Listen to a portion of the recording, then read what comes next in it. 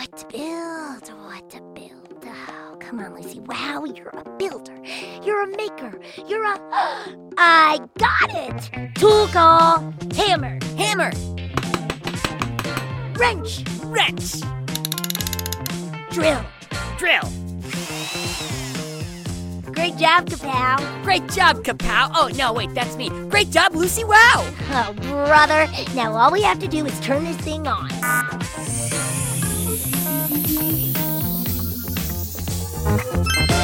Let the show begin. Hello, dear citizens of the world. I'm Guy Neville, or perhaps you know me better by my superhero name, Guy-O-Matic, protector of Pflugerville. And I'm Kapow! Or you may know me by my superhero name, Bling! Why is your superhero name Bling? Because my superhero power is wearing cool jewelry, otherwise known as Bling! How is that a superhero? Well, I'm working on that, but I think eventually I'll wear a ring that can turn me invisible. It's like a coin, you know? Two opposite sides. One side of me is all cool with shiny jewelry so that you can't take your eyes off of it. And the other side is the opposite. Invisible! Impossible to put your eyes on it. It's gonna be great.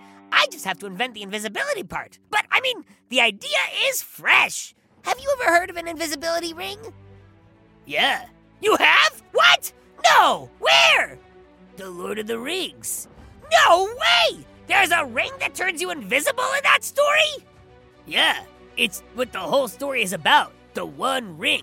Also known as the Ruling Ring, the Master Ring, the Ring of Power, and Isildur's Bane. Okay, well, maybe I can just innovate off that idea. Start with the One Ring as inspiration, you know? I don't know, you gotta be careful, Kapow.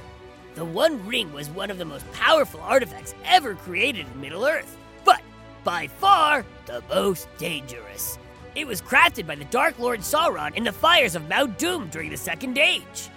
Okay, well, right off the bat, rule numero uno, don't forge or melt metal into shape using fires from somewhere called Mount Doom. Woo! I mean, what was this Sauron dude thinking? Well, Sauron wanted to enhance his own power so he could control the other rings of power, which had been made by the elves, and eventually, gain control over all of Middle-earth. I see. That's not cool. I just want to look good and turn invisible. Wait, did you say this was an invisibility ring? Yeah, you see, when Sauron was melting the ring into shape, he added his own soul to the metal with magic, making himself part of the ring. One of the side effects of it being connected to a Dark Lord was that when a typical person put on the ring, they would be partly shifted out of the physical realm into the unseen realm, or ghost world. And a side effect of being part of the ghost world was that it made the wearer invisible to the living, but also highly visible to the other unseen beings, like ring wraiths. Well, I don't like the part about the ring wraiths seeing me, but invisibility would be super fun! So, maybe I should get inspiration from the One Ring? But first, are there any other side effects of being invisible? Yeah, for mortals, the ring had several side effects. First was that the wearer developed a strong attachment to it and became increasingly reluctant to relinquish it. Not cool, but it would extend the lifespan of the wearer. Cool! But if the ring was worn too frequently, the wearer would become more ghost-like over time and eventually would be entirely brought into the spirit world. Not cool! The ring did grant the wearer heightened senses, and the wearer could even understand the speech of evil creatures, like the black speech of the orcs in Mordor. Heightened senses I'm into, but I don't need to speak orc.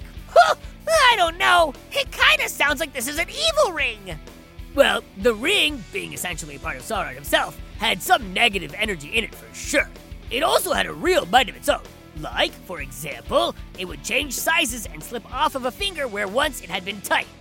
Out of the blue. Okay, you see, who needs a ring that won't even stay on? What's the point of this thing?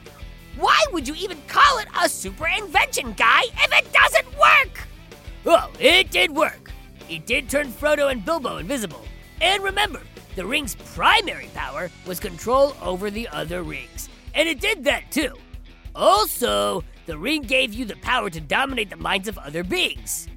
So, if you wore the ring, you could control other people?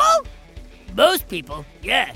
So it could be used to stop people from doing evil things, which means it could be a tool for good.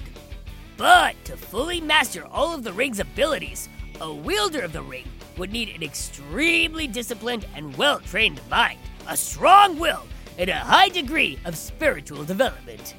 Even for those with the necessary power, it would take time to master the ring, and they would have to be careful that it didn't turn them evil before they were able to use it to do good. Okay, now I'm totally confused about whether this ring is a good tool or a bad tool. Which is it? It's neither, because there's no such thing as a good or bad tool. A tool is only as good or bad as the person who uses it. Oh yeah! It's like you always say, a hero isn't made by their tools, they're made by what they eat. By what they do, not eat. So the ring made an evil dude like Sauron more evil, and a dude like Frodo, a hero. Well, I'm a hungry goat, so that means that this one ring would make me hungrier! Oh no, that's not a good idea!